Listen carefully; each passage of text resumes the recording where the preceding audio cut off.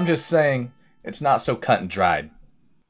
This is episode 30 of They're All Going to Laugh at Him. I'm Alex Sprague. And I'm Jess Geyer, and whoa, we're halfway there. We're also living on a prayer. This is now a Bon Jovi podcast. And why are we talking about Bon Jovi today, Jessica? Because we really want to dive into the cultural meaning, the themes, the motifs, the imagery, and really the music of Bon Jovi and ask ourselves, does he deserve the hate? That's a pretty good one. I honestly, I like that better. I did take a Mariah Carey speech and rewrite it to be about Adam Sandler, but I think yours is better. So I'm just going to hope Mariah Carey shows up in another movie. Yeah, this is a podcast not about Bon Jovi or Mariah Carey. It is a movie about Adam Sandler and Adam Sandler adjacent films. We're watching all 60 of those in a row every day and podcasting about it. What did we watch today? You Don't Mess with the Zohan. Or Zohan. But I really wish they took the U off there, right? Just don't mess with the Zohan. It's a really long name. I think Don't Mess with the Zohan, an extra $15 million they would have made. Yeah, I think those, actually, just printing the movie tickets alone had to have cost them a fortune, all that extra ink. Billions. I remember watching this movie in theaters, and I remember finding a lot of it enjoyable. Mm-hmm. I cannot lie to you. This movie was really good, in my opinion. Yeah, I liked it a lot. I thought it was really good. It was very funny. It's real low on the comedy scale of offensiveness, in my opinion. And it had a pretty, maybe a little bit of a whimsical, dreamy message, but its message was solid, and its satire was pretty good. Yeah, I agree that the satire was pretty good. Now, I feel like this is one of the most divisive Adam Sandler movies out there, though. Dude, I think there's probably a lot of white people who didn't like the message in this movie. I'm not from Palestine, and I'm not from Israel. I'm not Jewish, and I'm not Arabic. So my perspective on this as an American white person is very limited. Yeah. So again, as always, if there's something that you disagree with us in this podcast and you want to set the record straight, we would really like to hear from you. We have a Twitter account, as we say at the end of every episode. So if there is something that you really would like to say, please let us know. Like, I would want to point out before you tweet, we do find Rob Schneider's performance in this racist. Yes. Don't worry. We always think Rob Schneider's racist. Yeah. But the rest of the movie, and I think that might not be a great sign that I'm able to kind of like be like, well, the parts Rob Schneider's not being racist in were good. The movie has problems. It can be problematic at times. I think that you'll find that in a lot of movies that people do find good and appreciate and like, and can be valuable in other ways. For a comedy for the mid-2000s, it's very enjoyable, and it has some good themes that I actually do agree with. So, plus I laughed so much. Yeah, I laughed a lot at this one. I think it's also interesting to point out this movie was written in the year 2000 and was held off for 8 years because of the 9/11 terror attacks. Which is a good call. Yeah, they thought people wouldn't be willing to listen to the movie, most likely. Mm-hmm. I think, before we even chat about it, the movie satirizes the Israel and Palestine conflict. I don't know enough about the whole thing to come up with a good solution, and I don't think that's something you guys expect from us, so we're going to kind of gloss over that part. Yeah. But we are going to talk about how the movie makes kind of fun of some of the representations of this. Mm-hmm. And it definitely makes fun of what America says they should do, basically. Yes. I think, just to kind of bounce off your point too, we aren't necessarily going to shy away from the politics of things. But we don't have the political science prowess necessary to be making claims, and I don't want to get into a debate about it either. You know, it's not the place for this podcast, and it's not my place to say stuff about this, really. Like, I could probably figure out an opinion on this if I went and talked to and read from Israeli people and Palestinian people and kind of figured out what was going on, and then I'd feel. But I only have a slight understanding of it, and a little bit more because Conan O'Brien went there, and that was a really good show he did in Israel. I remember that one? Yeah, I do. That was actually a really good episode, and I do have an opinion about it. But again, this podcast is not the place for me to be talking about it. So I'm not saying I don't have an opinion. I'm saying my opinion really doesn't fucking matter. No. And, my opinion's a little bit closer to the fact that borders are nonsense anyway. Mm-hmm.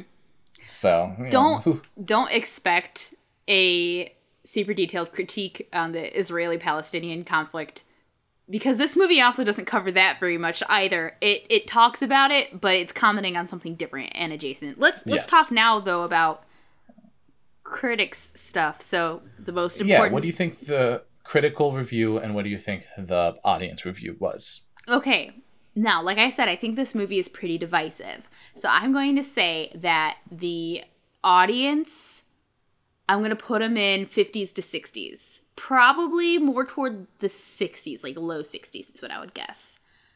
Especially from 2000, because this is 2008, right? Yes, 2008. This kind of movie, I don't know if people in 2008 were ready for, if that makes sense. So I'm going to put it there. I mean, when I saw it when I was 16, I didn't even pick up on the Palestine and Israel stuff. No, me neither, of course. That's the level I was at. So, and I think me at 16, just about, me at 16 is about as politically smart as most people now. Not I was real smart high schooler. I grew up in Vermont and was taught about politics instead of being shied away from it. Sorry, who? Say that again. Who are you talking about? Oh, you said me at 16. I thought you were talking about someone called Mia 16. You have... Okay.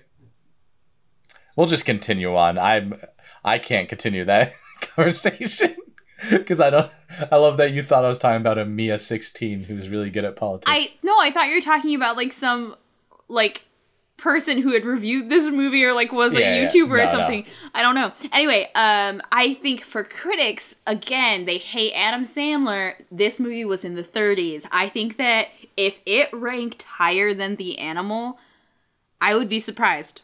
Just knowing critics. Well, you will be surprised because the critic meter was a 37. Okay. I'm audience happily surprised. 45. The audiences didn't like it. Like I said, this movie feels so divisive. Okay. I will say. Okay. Big ups to my man Roger Ebert, who finally understands when to say a movie's good, and it was this time. He liked this one. Although he did say that Chandler worked so hard at this and so shamelessly that he battered down my resistance. 3 out of 4. 3 out of 4? Yeah. Wow. So here's my theory on why the audience didn't like it as much. Like I said, in 2008, I don't think people were ready for this kind of movie. Not because they weren't ready for the themes. I'm not saying that.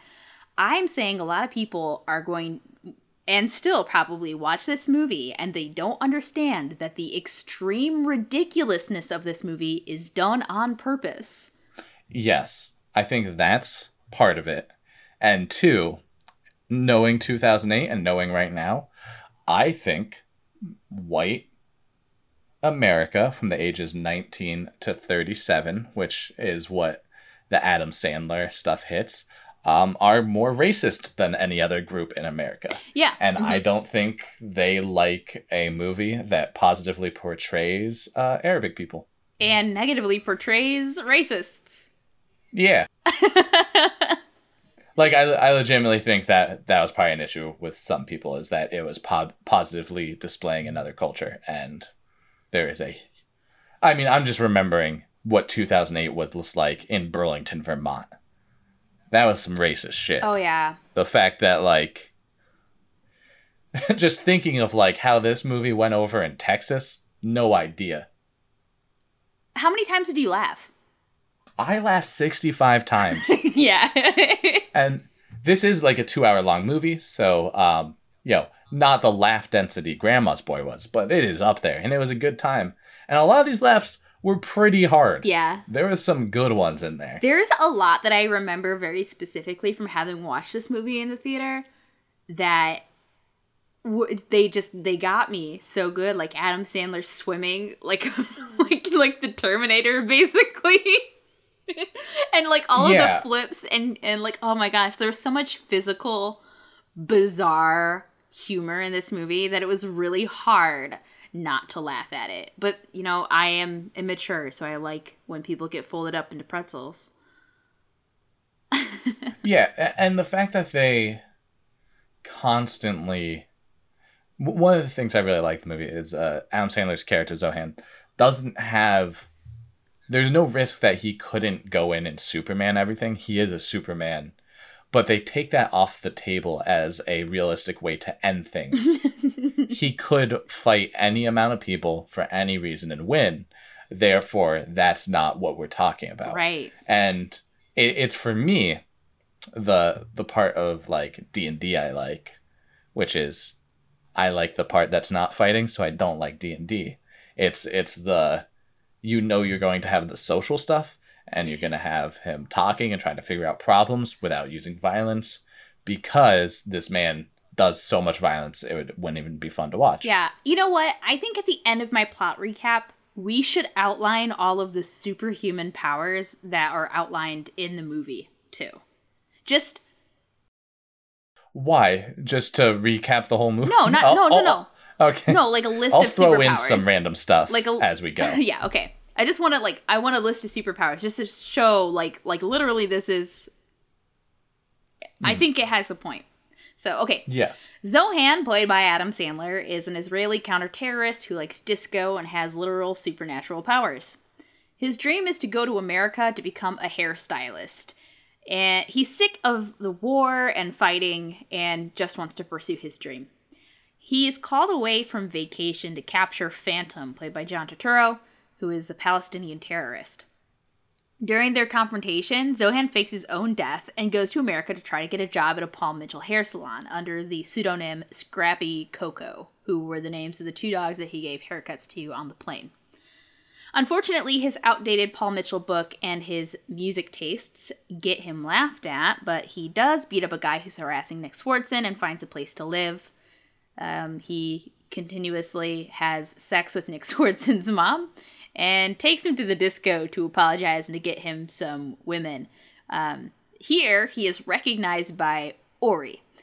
Ori gives him a card for his electronics store. Sadly, and Zohan doesn't want to work at an electronics store. But sadly, Zohan's inexperience in the world outside of counterterrorism and war make it hard for him to get a job in hairstyling. So he meets up with Ori in a neighborhood where Israeli stores are on one side of the street and Palestinian stores are on the other. Ori tells him that he can't let Zohan give up on his dream of being a stylist, so he sends him to the hair salon across the street on the Palestinian side called Rafaela's Salon. At first, Zohan doesn't want to work for a Palestinian, But Ori says that the differences don't really matter in America. Dahlia, the owner of the shop, refuses to let him cut hair at first because he literally has no experience, even though he continuously says that he's the best. But when one of her stylists quits, Zohan gets her clients. He's very popular with older women because he practically has sex with them while doing their hair and literally has sex with them afterwards. I saw someone say that this was a obvious reference to Max Bialystock and the Producers, and I was like, is it? I think it's just like you can just bang old ladies. That doesn't have to be a reference to the producer. Yeah, Max Bialystock doesn't have a monopoly on banging old ladies. You fucking hear that? That was a threat to any Max Bialystocks out there. Plus, Max Bialystock he's not actually attracted to these older women, whereas Zohan, like, legitimately is attracted to them. And wants to give them a good time. Mm-hmm. He does, though. I just want to mention, too, he sexually harasses Dahlia a couple times, and she has to keep saying, like, you can't do that. He just doesn't understand because no one has been unattracted to him. I'm not so sure about that. I remember him specifically having a big scene where he says, you don't eat where you shit. Because it's not okay and you don't do that in the workplace. Yeah, but he says that after being admonished. Oh. Or was it before? Like, there's at one point when... she was scolding him.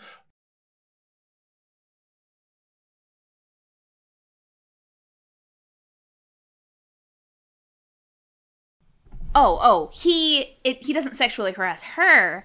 He says it to an older woman, and she says, like, you can't do that here in the salon. He stabs himself in the leg, saying, I've betrayed my salon. But the older woman said that she didn't mind. That's what happened. Sorry, I was mistaking that. I was going to say, like, that would have been a lot different for me if he had been, like... Basically, throughout this movie so far, he's so over the top and everything that it's obviously not a realistic portrayal of, like... No. Him hitting on old women or him fighting people, that none of it could be really, I think, construed as anything but satire of the fact.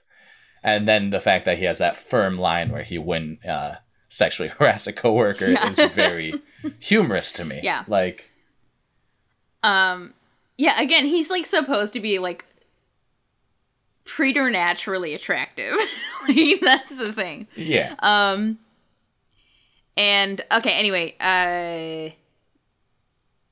this is all under the backdrop of the Walbridge Company raising rents and trying to chase people out of the neighborhood. And, like, threatening to turn off water. This is because they want to take all of the shops and they want to destroy the neighborhood to build a mall. In fact, the Walbridge Company has hired people to stoke tensions in the area between the Israelis and the Palestinians by hiring people to, like, write racist graffiti on their windows so they'll blame the other side.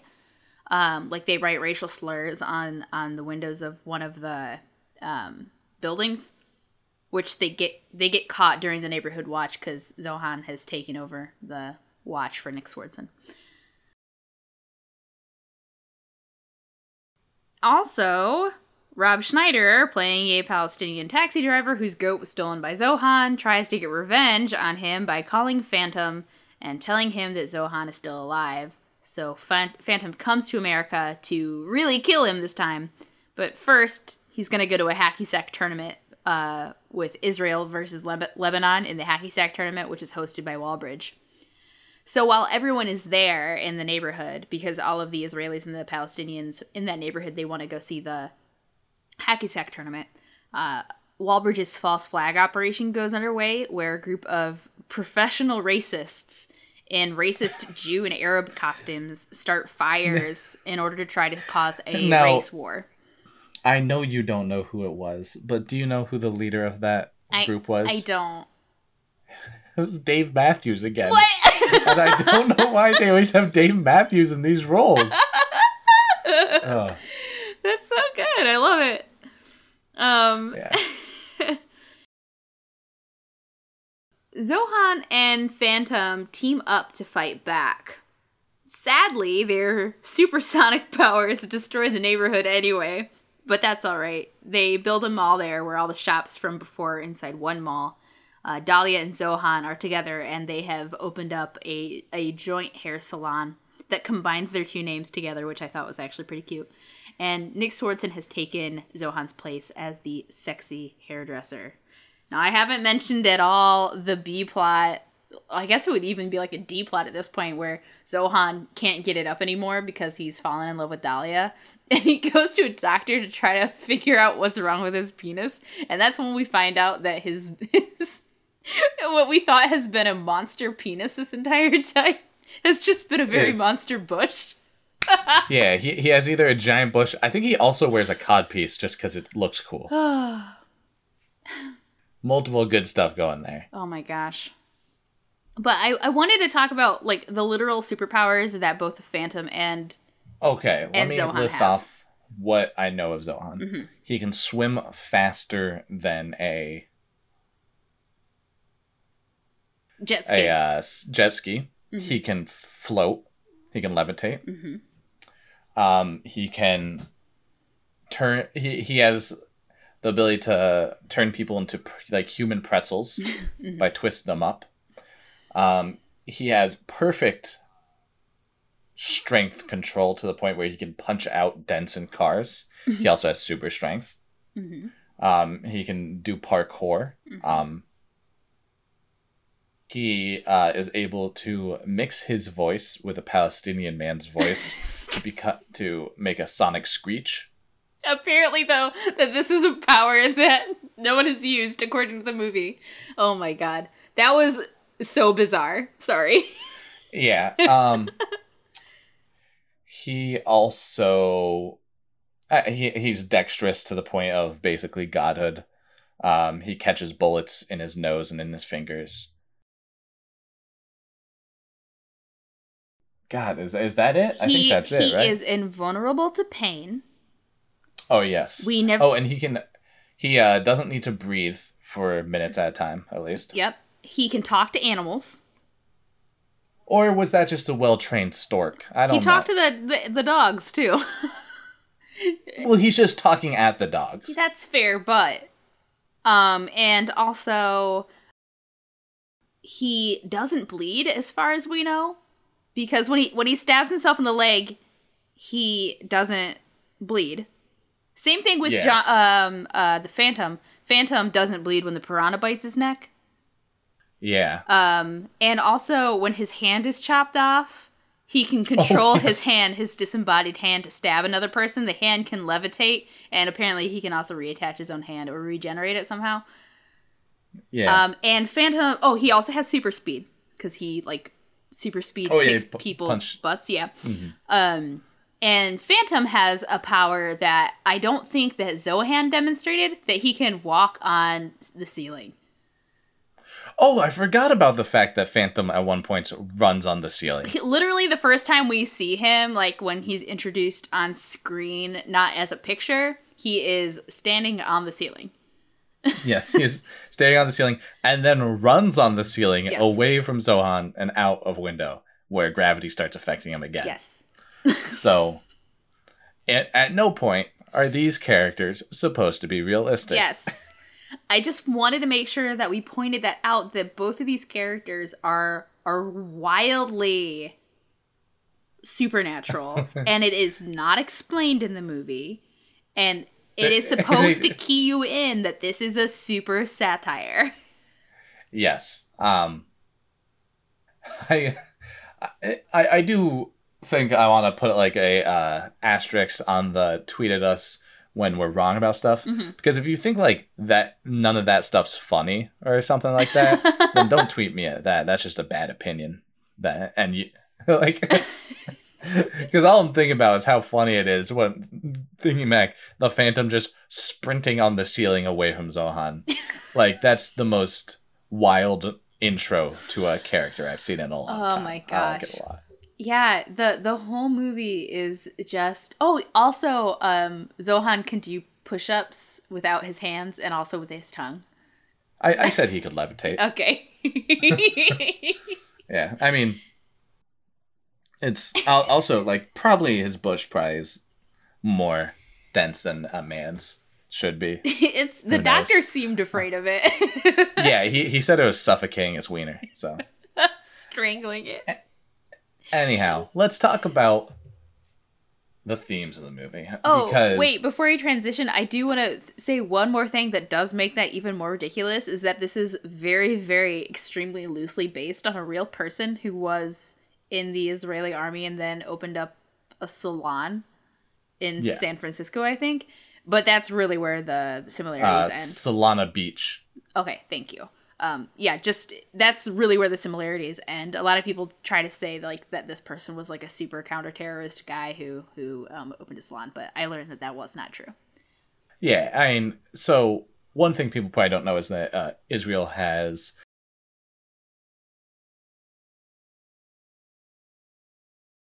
compulsory military service. I think it's 3 years, right? That's what Adam Sandler said in the movie. So if we're just going off on the so maybe, but basically,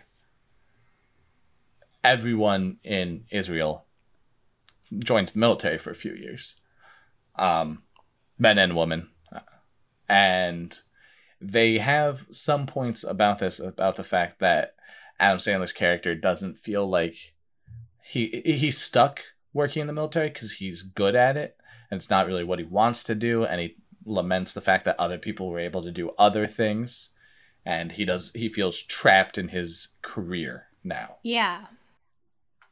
There are a couple times where they talk about the gravity of being stuck in a situation of like a job situation, and I think it's interesting to note that for Zohan, it is this governmental imposed system where he had to do his 3 years of compulsory service, but now he's kind of stuck in that. Whereas in America, it's working this low-wage job at an electronics store, where rent is constantly being pushed up to put you kind of over your head all the time. Mm-hmm. So I think it's interesting to show that those two are like they're almost compared or equated. Mm-hmm.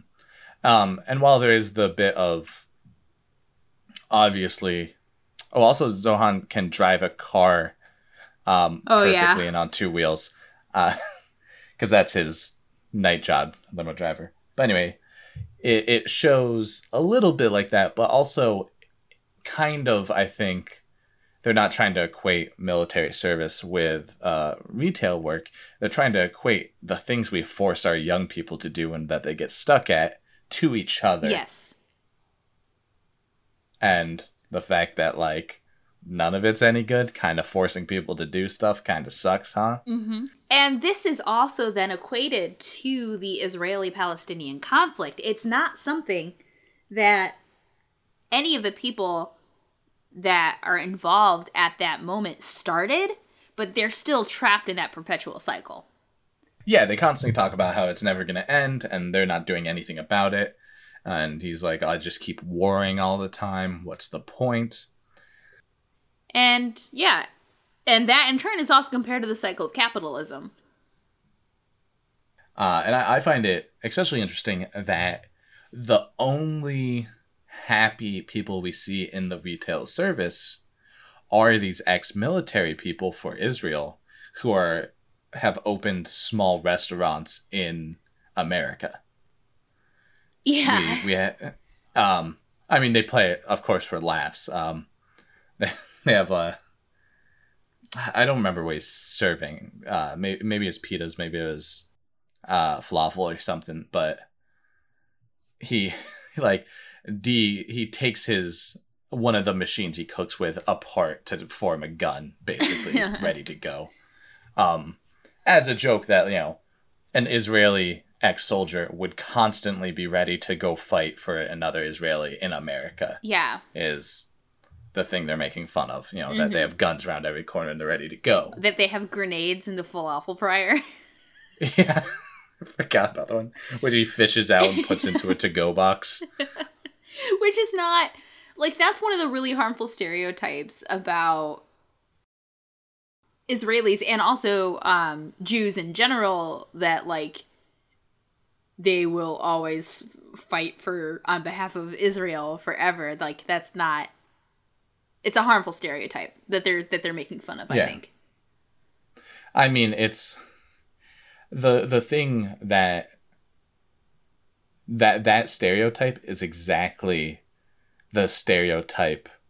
Well, no, not stereotype. The realistic harm America's doing to itself now, where there's so many people who are like, well, I'm going to fight for America no matter what. And this nationalism that obviously is bad because, you know,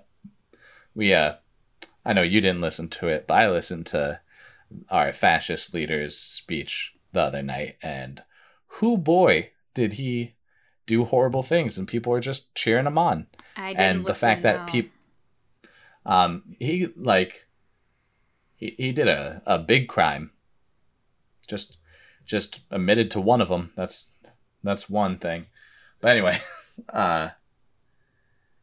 like the idea that all Americans would raise arms right now to protect that ideal is the same negative stereotype of someone from Israel doing the same thing, even when they leave. Like, it's obvious nonsense, because I would never, lift a finger to protect our government. Well, except for the thousands of fingers I lifted to protect our voting rights, but that's for the people. Yeah. It's, as, like, there is not compulsory military service here, but a lot of people, too many people, I think that it's a good idea for America to have compulsory military service or like some kind of national community service. And I think that can lead down a road that can end in extreme nationalism and jingoism. It's not really something that I would really like. And you can see for Zohan too in this movie that he suffers from trauma from his experience in the military as well. And like he cannot fit into regular society anymore because of his experiences. I mean, he had a very violent career.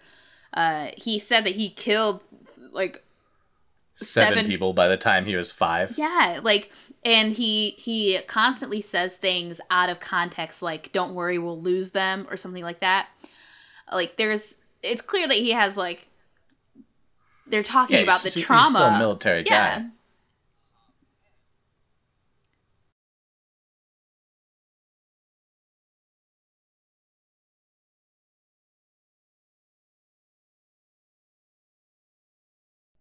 This is similar to me to that. They say that it's a Japanese proverb, but I'm always really reluctant to believe when people say something is a so-and-so proverb. Yeah, well, I was going to say, are you about to speak in Japanese? Otherwise, no. I have some news for you. No. It's better to be a warrior in a garden than a gardener in a war. But I feel like that's one of those statements that is really harmful, Like, I don't believe in the truth of that proverb. It's creating a dichotomy that shouldn't exist, and I think for Zohan, he's fallen into that dichotomy, Yeah, I mean, not even to think about the fact that a warrior in a garden's gonna starve to death, that fucking idiot. Well, I heard something kind of adjacent to this where, like, why would you train your warriors to learn how to garden? Well, it's so they can be productive members of society when there isn't a war. But I usually just hear the first thing that I said. Yeah. I mean, I agree closer with some people who listen to this might know that Heinlein's my favorite author. Yet, hey, guess what? I'm not a libertarian. It's almost as if you can equate people's ideas to good things. And he had this long thing about how what every man should know.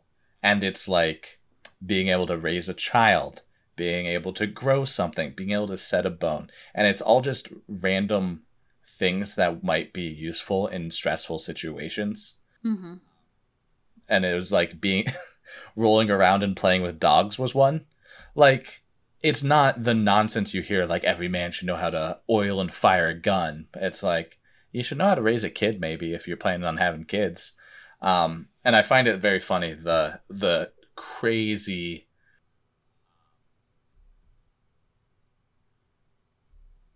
basically how out of context people will take these ideas of warriors should know how to fight and they should breathe and they should be warriors, as if like war isn't the worst thing that can happen to like a people at a given time, basically. Yeah. Like there's so much glorification of that it's hard to even get past to people. Like, why would you wish for something like that? That's just a bad thing.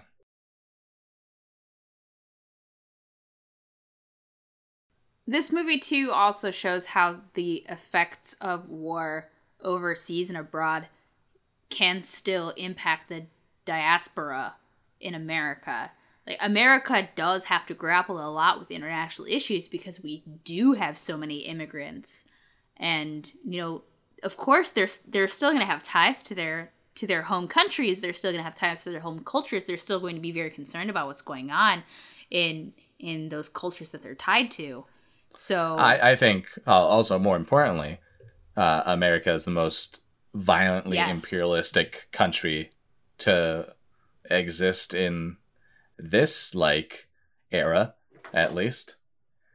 England sure had a run of it back in the day, but like to act like we wouldn't have to deal with our own fallout is, you know, a childish idea. It's an idea only childs would have, that we could do the things we did and not see any repercussions. Yeah. But obviously, American government's bad. But do you know why it's so bad? Is it because of capitalism? It's because of capitalism, which is the real villain in this movie. Adam Sandler is a comrade. That's all I'm going to say. That's not true. I have more to say. So it comes from a lot of forms. There's capitalism stopping people from the American dream. There's capitalism destroying small business and promoting large business. And there's capitalism stoking basically tension between different races. Yeah, it's the anti-capitalist message of this movie resonates so hard with me during this time when we see all of these Black Lives Matter protests and we see far-right extremist, racist, white supremacists literally trying to start a race war. Yeah, and in this movie, they literally have rich white people hire racists to show up in a community that's not theirs and start fires in order to cause tension between people. Yes, and I am not saying that all violence that happens in a protest is caused by quote-unquote outside agitators, because that typically is like it's like misinformation that people try to spread to delegitimize a protest. There's plenty of legitimate anger and property destruction, you know, in a protest. But like now, like you've heard of the stupid Boogaloo thing, right? Like there's literally that going on. There is multiple people have been murdered in the past week by right-wing, alt-right, white supremacists, whatever you want to call them. Mm-hmm. The same. Yes. Groups trying to hurt the core of our country, basically. Yeah. So this movie, maybe it hits better now.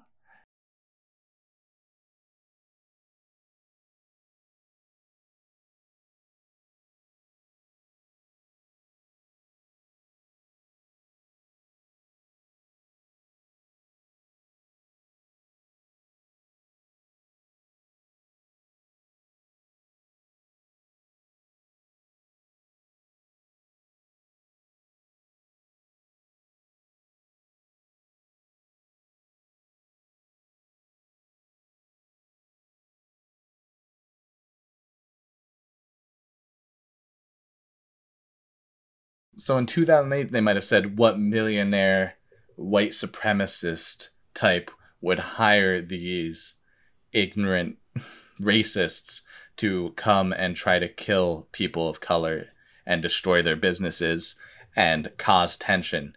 And it's just exactly what's happening right now. Yeah. It's like a very poignant movie for what's going on right now, specifically. Yeah, maybe I wouldn't have, like, found it so interesting to watch if I watched this, like, even last year, you know?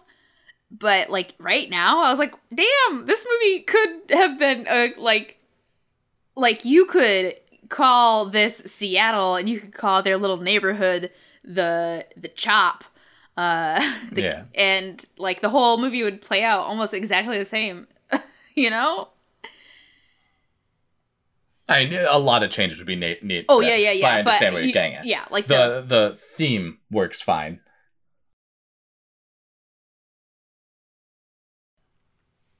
That said, I know we're talking about the fact that this is a satire. They're not making fun of the communities at all. No. They're making fun of their perceived differences and the things that try to, like, destroy their community. And how Americans perceive them. Because yes, you see, like, when the first hired racists that are spray painting, like, racial slurs on the one window, when Zohan confronts them about, like, writing racial slurs that are toward the Arabic people in the neighborhood, they call him, I'm going to say this, I'm going to quote directly from the movie just to give you an idea, they call him Rabbi Towelhead, which is a combination of, like, an insult toward a Jewish person and an insult toward an Arabic person.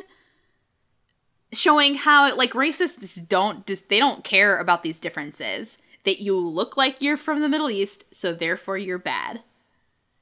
I mean, I literally read a review by some real dumb idiot who wrote how this movie promotes Muslims, and then in quotations wrote Marxists. Oh my god! And it's just like they just mix everything they hate together in a, like, mishmash that, you know, obviously, because I mean, there's no way, in my opinion, you could really hate a people if you understood them. Of course. Like, so their ignorance is part of their power of hatred, basically. I mean, yeah, am I just taking Ender's Game's message of that into... Yeah, I know. That's where I got it from, but it struck true, even if that dude sucks.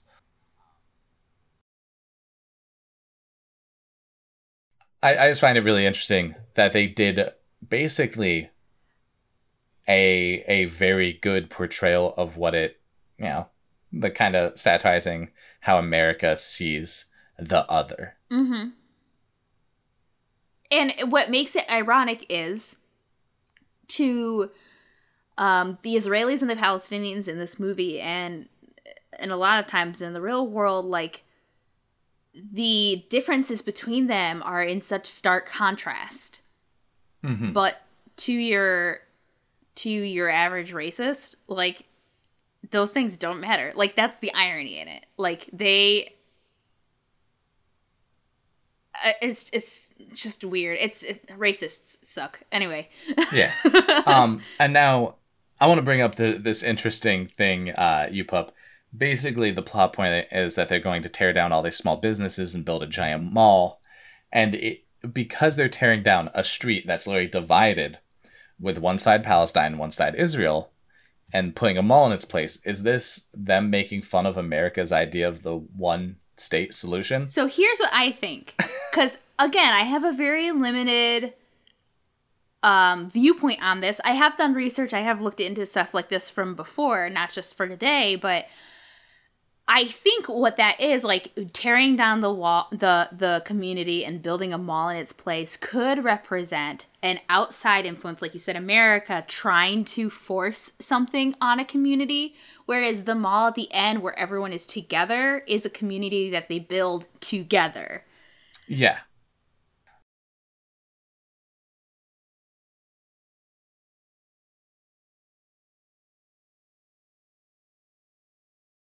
But what I want to say with this is, do you remember what superpower does the Phantom and Zohan share? The magic scream, the supersonic. Which is what? It's them having a dialogue of sorts, basically. And it's showing, that's the solution, is them talking about it. Now, I think that's a little bit, that's hopeful. Yes. But I think that's a very Adam Sandler take of, like, if Palestine and Israel just sat down and talked about it, they could figure it out. Yeah. That's what they're saying. I mean, it's more complicated than that, but it's fucking Adam Sandler. Yeah. Okay? And it's a movie where where they're literally supersonic screaming. Like, come on, it's not going to be super deep. Give him that one. He did a capitalism's bad. Maybe we can let people figure out their own problems in a healthy way, even if that's probably not. It's not going to work exactly like that. Most likely, who knows? They might sit down and talk it out tomorrow. I don't know. I mean, honestly, though, talking is one of the only solutions to this. Yeah, I mean, the other solutions are pretty bad. Yeah. In general, they're not gonna. Yeah. But like I made a joke and I said that Adam Sandler's a comrade at the beginning. He does have a lot of anti-capitalist messages in his movies, which I find very, very amusing and fun for me as a leftist. But I do consider him very much a liberal, as in, like, he, like... We've said classic liberal before. Yes. I think if people... Yeah, no, I meant, like, the idea that you can just talk and they'll figure it out. Like, there's going to be a solution. But... that being said, I feel like if I sat down with Adam Sandler and was able to have his time for a little bit... I could convert him. I could convert him over to the left side. I think if we pointed out, even just stick to comedy, the amount of comedians who are funnier than the people we see now, who don't make it due to circumstance, that in itself would offend him. The fact that, like, there isn't equal representation due to the fact that, like, most comedians are white dudes because they constantly show white dudes on TV. Mm-hmm. I just had a really angry argument about this in our industry. This one being game design and not politics, because that is what I do for my day job. Well, not anymore. Fuck it, hire me. Yeah. But I pointed out, hey, this is a really good way to never let new voices in and to stop diversity, and it's really gonna stop people from being able to see what's out there as far as, like, this goes. So of course they banned me because that's a solution too. It's just to kick out people who want diversity. But I do think, though, this is a much better movie and a much better message than, on average, we can really give credit to Adam Sandler movies. Yeah. This is a better message than most comedies I've seen. This movie had it really thought about its viewpoint, I think. Like, I don't think that its viewpoint was muddled at all. Mm-hmm. It was very consistent. Who wrote this movie? Robert Smigel. Smigel? Probably so Smigel. I know him. He wrote for Conan O'Brien for a long time, which is mostly how I know him. Conan O'Brien being the only funny late night. And he also and Judd Apatow. Oh, and Judd Apatow, sorry. Yes. That explains it. But I was getting to it. Sorry. Robert Smigel is known for Triumph the Comic Dog, who is really good. But then and I do want to point out, he's the one who came up with the basis of everything. Mm-hmm. Judd Apatow then helped make it funny. And I do think Judd Apatow is very funny. I just know a lot of people are turning on that one.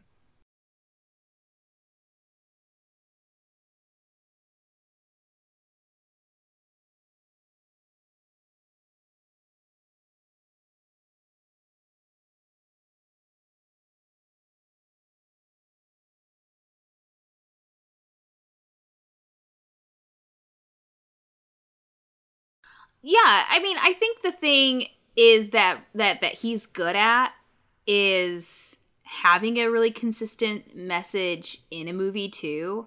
Like the stuff that he has written. You know what I'm saying? Yeah. And he started out, I think he is an extremely good, at least at the start of his career, point of like, honestly, just leftism in general, maybe, with Freaks and Geeks and Undeclared. Those were very solid, in my opinion, on solid messages. Yeah, actually, he's written some of my favorite comedies. I like Heavyweights a lot. I think it's really funny. Freaks and Geeks is great. Pineapple Express, I actually really like a lot.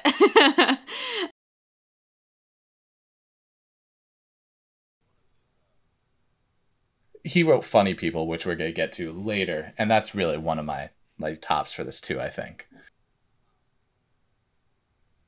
Yeah, do we have anything else to say about this? I do have a couple other things to say. Number one, I do just want to point out that I am not usually attracted to Adam Sandler, but I was extremely attracted to him in the beginning of this movie because he looks really good with a beard and shaggy hair. Kind of weird.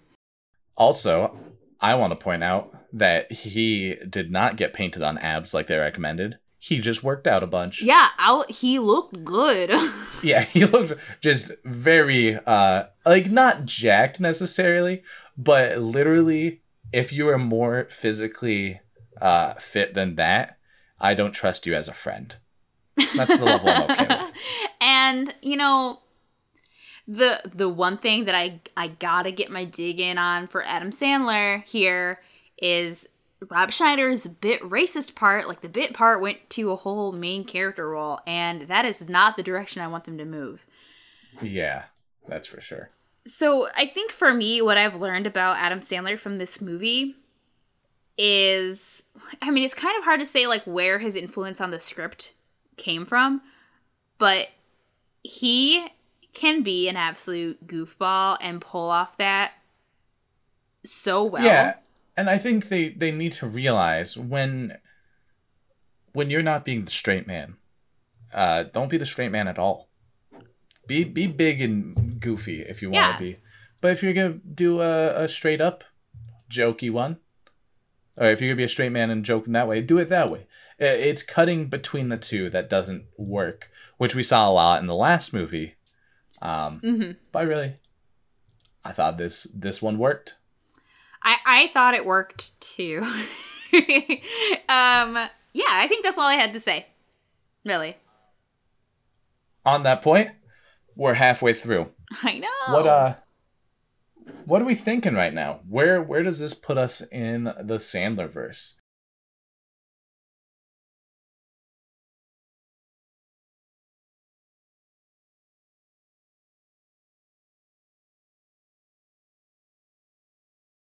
What am I thinking? Yeah.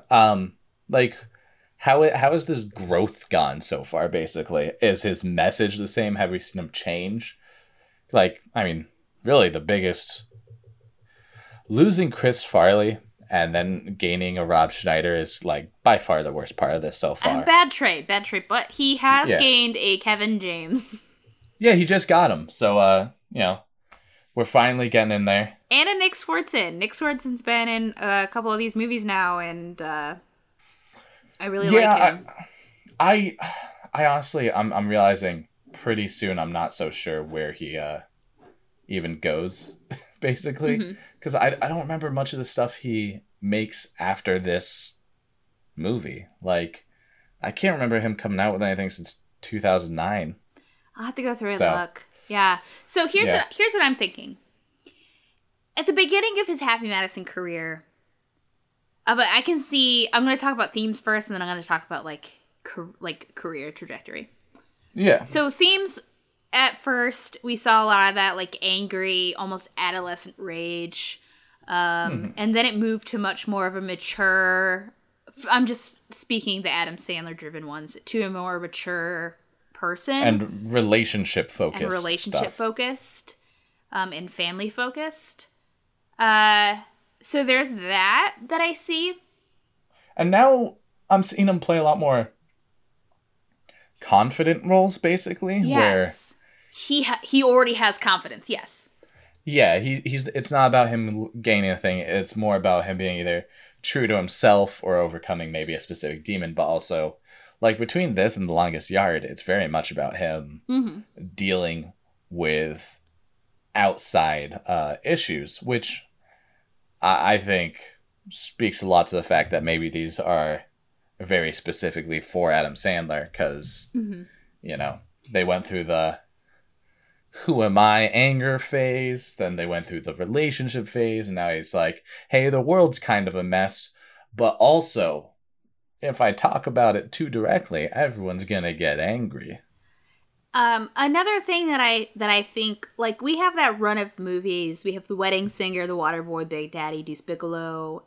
Sorry, not Deuce Bigelow, Little Nicky. I'm just looking at our whole list.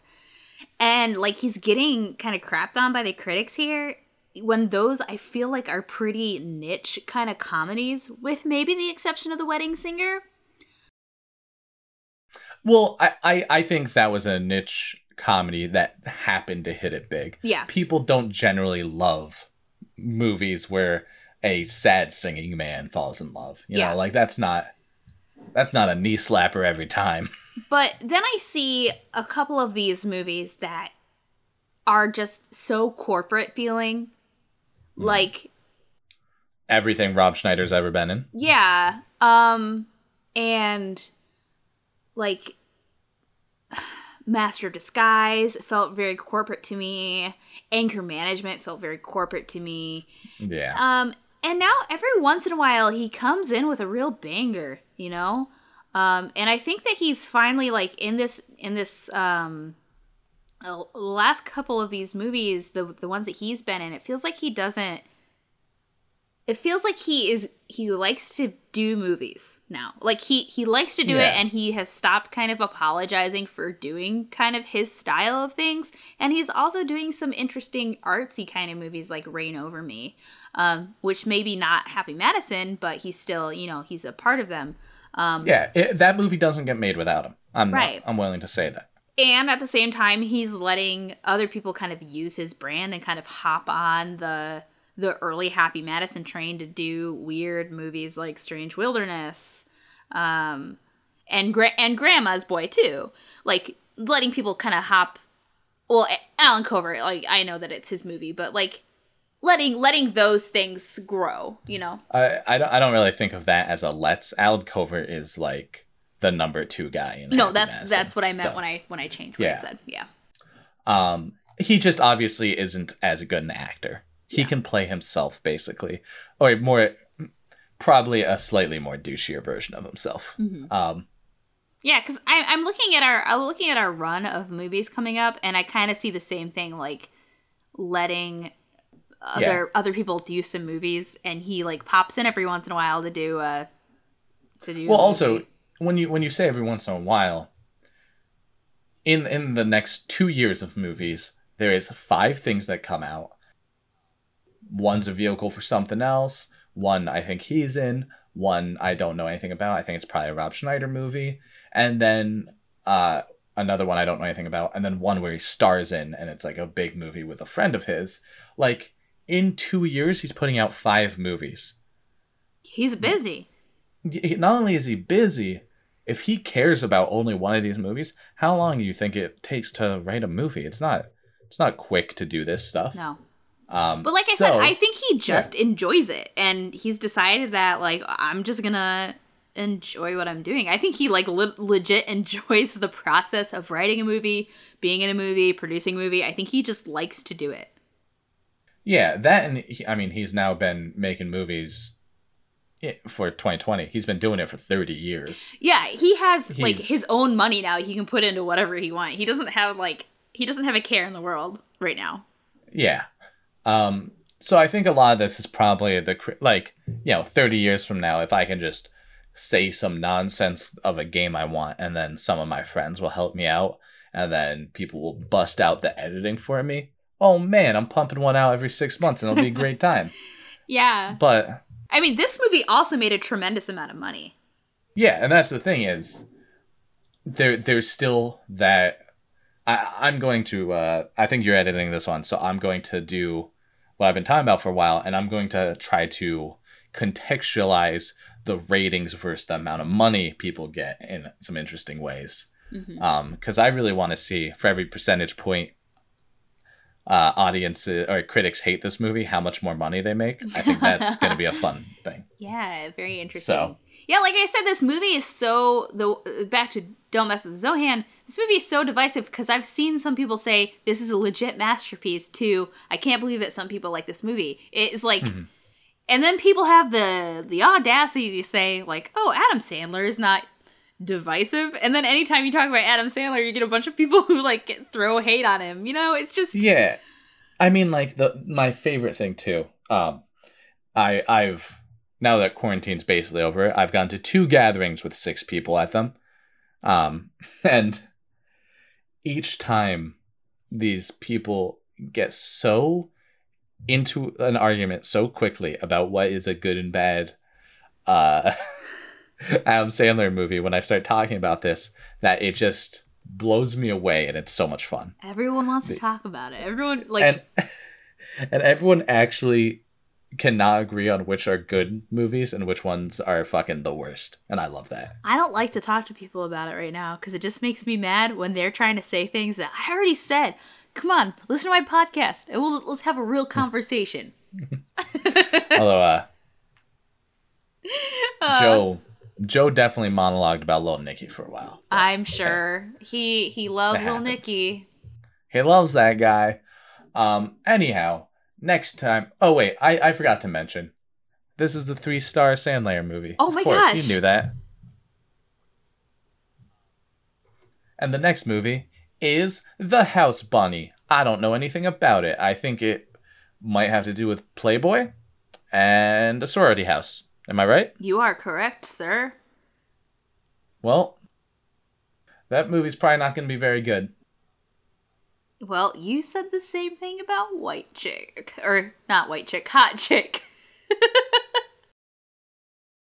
Well, hey, you know, I sure did. You can find our podcast at Laugh at Him Pod on Twitter. And do us a favor, if you're listening to this, if you could rate and review and subscribe to our podcast, it would be really helpful. Everyone that we have shared, like, has actually, like, listened to this, has liked the podcast, and it gives me a confidence boost that really just gets me through the day. So if you could do that for me, that would be really nice. Consider it a personal favor to me. You can also find our games at wannabegames.com. And you can support us at patreon.com at patreon.com/wannabegames. But how about instead you do this? You go and donate to Doctors Without Borders, because they will support people no matter where they are when it comes to humanitarian crises, and get them the medical care that they need, especially if you can donate to them or to an organization that is helping the Yemeni humanitarian crisis, where there is one of the worst famines in human history going on there. You should do that. Do that with your money. That is one of those conflicts that imperialism has only made worse. Yeah. I tweet at Joska. And if you want some bad medical advice, I tweet at Kitty Crusade. Yeah, I kind of bummed myself out right now, so take my wife, please. End of pod.